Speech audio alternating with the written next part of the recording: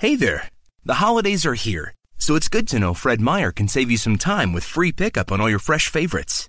Whether your traditions call for a hearty helping of juicy ham, ample apple pie, or Aunt Sue's legendary twice-stuffed stuffing, Fred Meyer has got you covered. So order for free pickup at fredmeyer.com or the app and get more time to get your holiday on when you grab your groceries curbside. Fred Meyer, fresh for everyone. Free pickup on orders of $35 or more. Restrictions may apply. Welcome to the Everyday Mindfulness Show, the off-the-cuff exploration of everyday aha moments and life experiences. Let's get started with your host, author, speaker, provocateur, and a bit of a goofball, Mike Domish.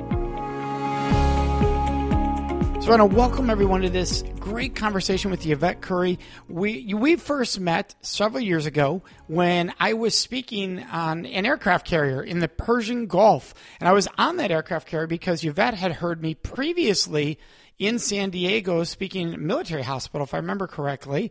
And yes. She's a resiliency officer who helped bring me on to the aircraft carrier in the Persian Gulf. So Yvette, for those who don't know, what is a resiliency officer? Well, it's a pleasure to be here. It's a deployed resiliency counselor, basically as a civilian clinician that goes out as ship's company and deploys all over the world with the sailors and assists in managing some of the stressors that go on hand in hand with doing a deployment. And you said something really key there, that you are a civilian clinician. Yes. So you're not in rank, you're not active duty, you have not been active duty, although somebody could have been, but in your case, you were not. Is that correct?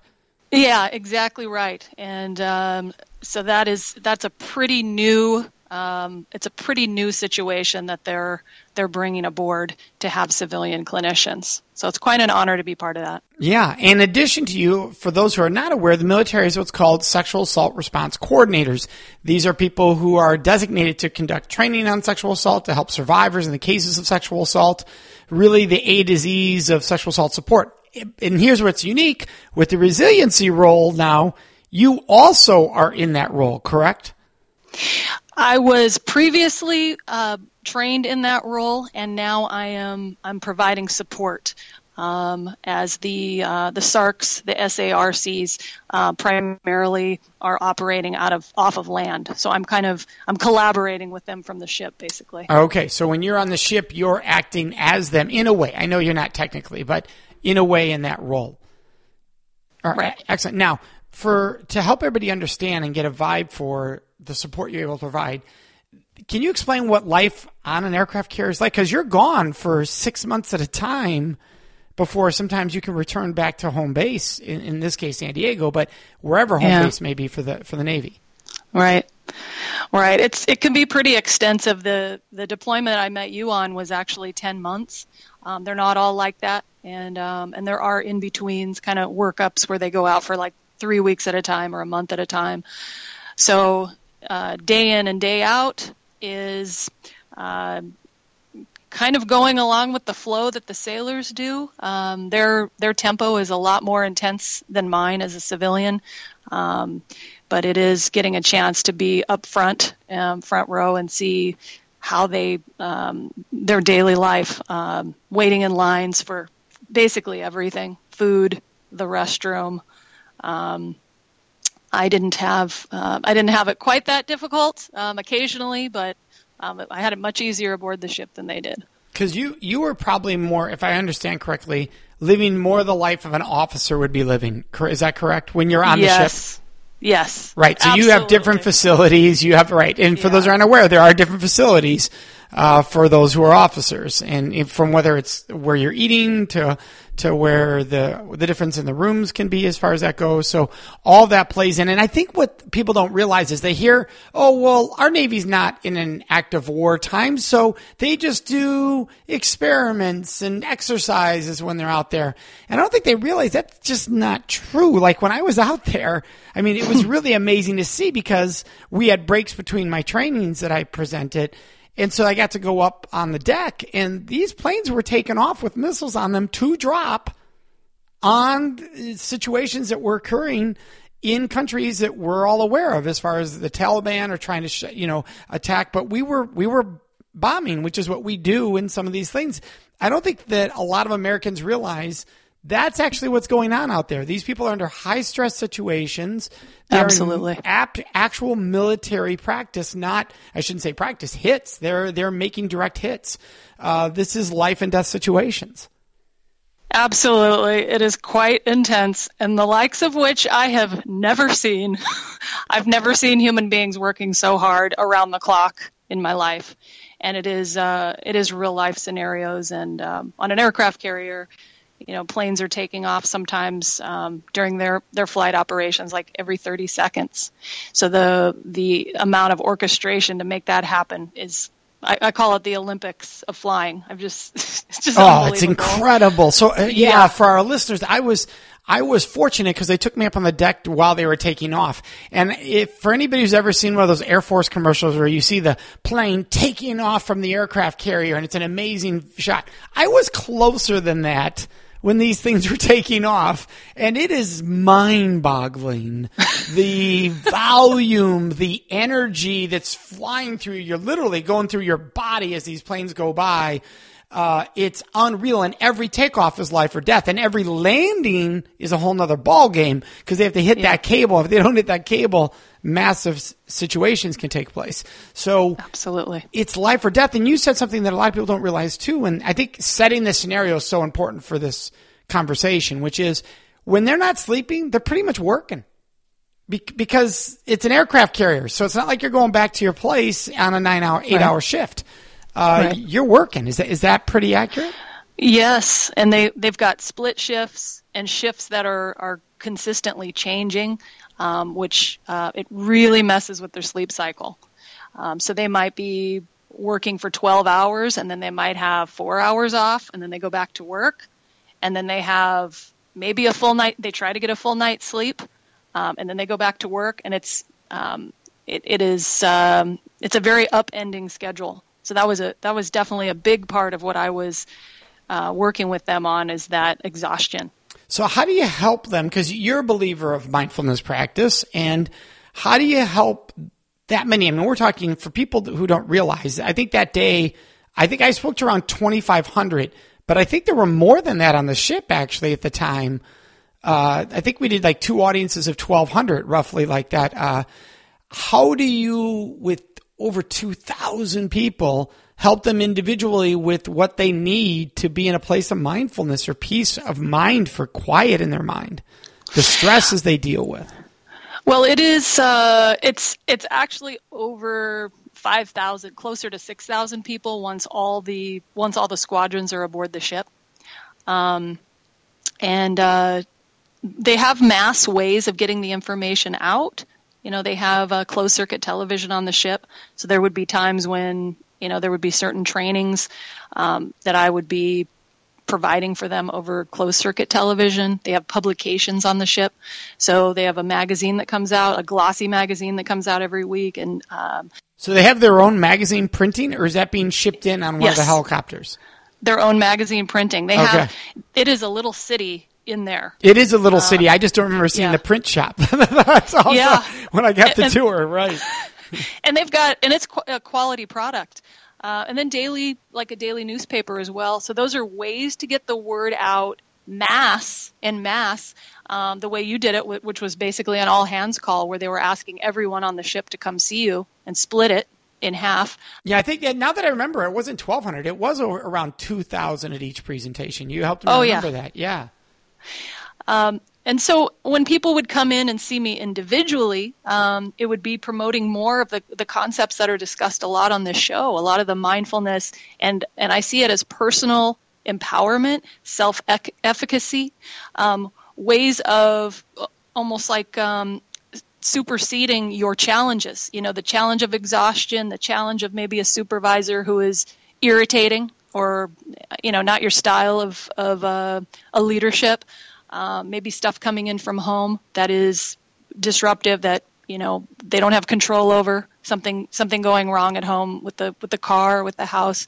So trying to find ways of superseding those externals and getting control over what they do have control over, which is themselves and their reactivity and their emotional regulation and the way they set their tone for the day. And are you is mindfulness a word the military is open to and exploring and teaching? Oh, yeah, it is. To me, it's awesome. I mean, they are providing trainings that are taking a look at the mind-body connection. You know, the big hospital here, that actually that campus that you were speaking on, you know, they provide mind-body connection trainings, which include mindfulness and yoga practice, and it is definitely something that they're seeing value in. Yeah. I love it because I know I get to see these inner workings. So I knew the answer sort of before I asked it, but I wanted to come from you because I think it's really important for people to realize our military is working really, really, really hard on trying to address mental health. And a lot of times the areas that they're still struggling with is what makes the news. And those are important areas that we need to discuss working on improving. But at the same time, we need to understand how much is being proactively done to help. So what are ways that you can share that the military takes such a proactive view on this? Like you mentioned, hey, they want to teach the mind body. So are there specific programs teaching meditation? What are the skills and strategies you most frequently get to teach in these high stress situations? I get the opportunity to bring together the information, like the cutting edge research, the brain science, as it applies and that as they can pay attention to with their limited time, energy, and attention span. So I'm given the freedom, the DRCs, that's the acronym, are given the freedom to put together trainings to address specifics in the individual departments. You know, there are individual personalities in these multiple departments that are aboard a ship. And so I'll get guidance from the leadership of what are some of the trends that their groups are struggling with, and then put something together for them, like a resilience package type training for them. So you get to custom design. Yeah, and that part is awesome. I just never, coming from outside the military, I never imagined that level of creativity would be possible. Receptivity to something that is considered, it's not so much considered a soft science now because the research is demonstrating mindfulness alters your brain patterns, and it affects your prefrontal cortex, your amygdala. So it's more of a hard science now, but even so, it surprised me to know that the military would be receptive to that, encouraging to that, and asking for that. Yeah, that's wonderful. And for those who are not in the military and those in the military who are living what they feel like is high-stress life situations, because as you and I both know, some of those high-stress situations we're referring to are not military-related. Their families back home in a high-stress situation that's taken place with a child or a spouse or a loved one. So they're dealing with many of the same things that many people listening right now could be listening to who are not in the military. What are the 3 key skill sets you like to teach the individual to help in those moments, those high-stress situations? Well, I break my trainings down, interestingly, into 3 points for them to wrap their attention around. For resilience, which to me encompasses all these things we're talking about. And I take a look at the quality of relationships and how they go about interacting with significant others, or if not, the other is not significant, those, loved ones, family, colleagues, it all applies. And I take a look at a process called fair fighting. And that seems to be a language that is acceptable within the military, rather than something that sounds a little more, I call it, hippy-whippy, therapist-y. I try to give them something like a package, almost like naming it something like a boot camp or something like that. But it is taking a look at the ability to handle fighting and handle differences of opinion and withhold reactivity. And, that goes hand in hand with mindfulness, because that's addressing emotional regulation. So when I get into the second part, emotional regulation, I take a look at ways to develop that, which include meditation and mindfulness, and really do a lot of comparisons to, successful professional athletes and how they're using this. And that seems to be something people perk up at as well. NFL players are using this. Champion gymnasts are using this.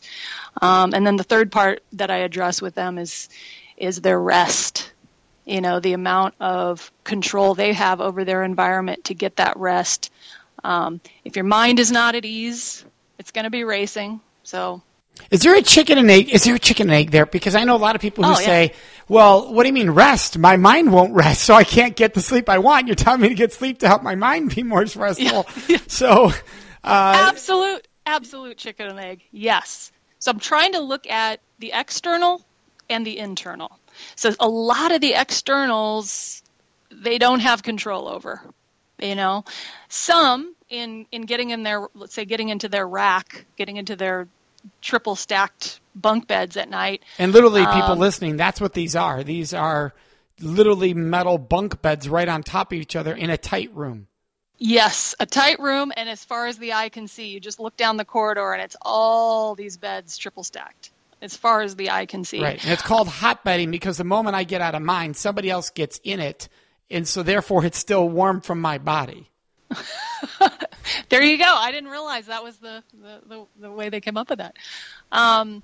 So the parts they actually have control over, they can't control their schedule getting changed all over the place. But them getting into bed and, that, for example, using all the electronic devices as you're laying in bed, that the LED lights and all that tells your body it's daytime. So that's one thing to try and cut down on that. Great for all of us to think about. Yes, all of us included. Taking a look at the amount of, I noticed on the ship that you and I both met on, they were drinking a lot of energy drinks, and that they were just carted, like carts and caseloads of energy drinks were being brought on that ship to help with this. But ultimately, they drink enough of those energy drinks, they're not going to be able to go to sleep. So having some moderation with that. And then as far as their workouts going, if their time was so limited, if they were working out just before bed, that wakes your body up too. So trying to put just a little distance between some of these activities and bedtime. And then and working out on an exhausted schedule period can cause which is difficult for them because you got to do PT and you got to stay up with all the minimum standards, but trying to squeeze a workout in every day when you don't have to, like if there's not PT, there's not something like that going on, it's okay to rest, and it's tough for that mindset, isn't it, of that achiever? Oh my gosh, absolutely. This is the stuff we're discussing here is not easy. It's all tough.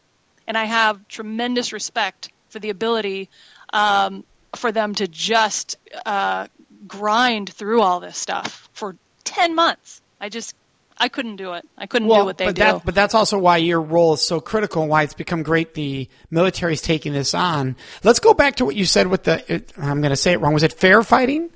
Fair fighting, yes. Fair fighting. Because, a lot of couples could use that, right? As far as relationships and how we handle that. So what are those keys? Let's say somebody's going, I need to be better at that. I tend to get very upset very quickly. My emotions rise very fast. So what are some keys to somebody in their own home fair fight? It could be with their children, right? We know people who struggle with that. What are some keys to that? Well, this ties right in with the term emotional regulation, and taking a look at one's own impulse, one's own bodily responses, like physiological responses as well as emotional. Noticing signs of getting agitated, which could be a lot of things, like tapping your foot, pacing, clenching your fist, jaw. Taking a look at that. And using that as an indicator, I'm getting upset. A lot of times people will go to a point where it is they cross the I don't care what I say anymore line. And worst case scenario is crossing the I don't care what I do line. So I take a look at people, doing preemptive work where they are They're taking a look at their physiological signs, and then other things. I give them examples like, say you're emailing or Facebooking with your significant other across the ocean, and your hands are hovering over the keyboard in vibrating anticipation to fire off a missive, this thing that it must be said. That's a good sign that it's not to be said. And so in the flesh, having that same sensation, I absolutely have a good one that I'm gonna rip, and I'm going to get you just like you got me. That's the sign to not do it. Yeah. So a lot of this is preventative. But you have to be very aware of your bodily reactions, and so many of us aren't. So I think one of the keys for that, if you're listening and going, I don't even know what I do when I start to pay attention. Look back, all right, when it's happening and you start to notice happening, going, all right, what am I feeling differently? Where am I tensing up? When I walk away, where am I sore, right? Literally, sometimes you can have a sore shoulders because you're tensing up. Well, that tells you what happened. You were tensing up. So if you feel those shoulders moving up, that could be a sign. You use certain phrases with your partner, right? You start using certain language that you don't normally use. Though these can all be markers to tell me, whoa, I need to make this fair, and I'm starting to make this an attack. Yes, absolutely. And an analogy I would use, or a visual for the visual people, is I think of, for those who know what a film strip is, looking at the individual squares of the film strip and slowing down an interaction. Maybe looking in the past and going, okay, what happened at this moment? Then what happened? Then what did I do? And then what did he or she do or say? And where could I, at that moment, have backed down, changed course, done it differently? I love it. And I was in a program years ago where they talked about what really happened versus my interpretation of what happened, which I thought was really powerful, right? Well, she got mean. Did she get mean, or did she say something that you thought was mean? And then you repeat what they said. Well, that doesn't sound mean. So it wasn't that they said something, and you start to break it down. You're like, oh man, I've created these stories. Yes. And we all do it. We all create a story. We all attach a narrative to an event, to a word. We all do it. So paying attention to the narrative that we are placing on top of typical statements, that is really, really key. That is really important. I love this. This is great stuff. So let's go to the step 2, which is meditation, which on this show we have talked a lot about as far as meditation, mindfulness. But you said something unique, which a lot of people might not realize. And this has been true for 20-some years. Top athletes have used things like visualization, mindfulness for years, but we just don't talk about it in the mainstream. So what is the research showing with athletes using mindfulness? Well, according to the brain scans that we can take a look at what's heating up inside the brain, essentially, the fMRIs and the different types of reading of brain activity, meditators have a thickened prefrontal cortex. And the reason why that's important is because the prefrontal cortex is the executive functioning center, the reason center for us. So when we're more reasonable in our decision making, when we have choice, a smorgasbord of choice in front of us, we aren't going to get so triggered and react in a way that might be detrimental to us or our performance, to our relationships, or to our performance on the field or on the track. In addition, the mindfulness meditators are shown in those fMRIs and those different brain scans to have shrinking amygdalas, which is basically your aggression center, your fight or flight center. So that's basically saying you aren't going to be as governed or as run by your emotion. That's powerful, really powerful to see. You see it on both sides, right? That it's shutting down the reactive side, but strengthening that thoughtfulness side at the same time. That's pretty much what you're saying, right? That it does both at the same time? Yes. Awesome. Okay, very cool. And so now the third piece, right? So we got the first 2 pieces there. And that third and final piece, and I'm just having a brain freeze right now. What was the third piece, Yvette? The third piece was rest. Rest, that's right. Okay. Now, this is where we talked about shutting off LED and electronics. And really, for people listening, what's important there is that it's not just shutting it off right before you walk in your bedroom. They say, research, 2 hours at least before bedtime, you shouldn't have the blue light, the LED hitting you. Is that correct? That's what I've heard, but I don't know how accurate that is. It is the ideal, and it's accurate, and trying to work with the schedules of these guys who are, on the flight deck, who are, getting ready to pass out. They're so exhausted. They have such little time. I tell them if they could do, kind of create a window there of at least 30 minutes. And do they report back, hey, that really helped? What they report back on is, they have such limited time. They long to get onto their electronics. They long to escape, just to kind of change the channel on the day.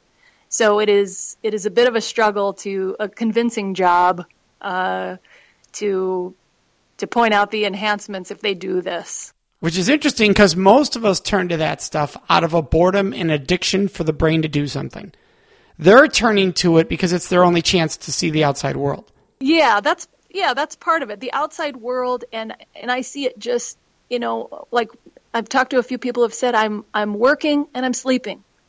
I want to have a life. Right. Yeah, and that's what I meant by the outside world, something beyond work. Yeah. Right. Yeah. Yeah, where most of us honestly are not. After you're on it for 15 minutes, you're not on it to just connect up and see what you missed, and you're on it because you're in an addictive mode. I need more. My brain needs to be entertained, and Facebook is that addiction, and that's what we've discussed in the past here on the show and how powerful that is. So I think it's important for us to remember. Look, if I was in the military on one of these aircraft carriers, I might have 15 minutes where I'd even have a chance to do this a day. What if I treated I did that intentionally. I said, I'm going to intentionally only spend 15 minutes, but I'm going to give it my everything with those 15 minutes because that's the only 15 I'm going to give it. Do you think that would help people step away from Facebook who are not in the military?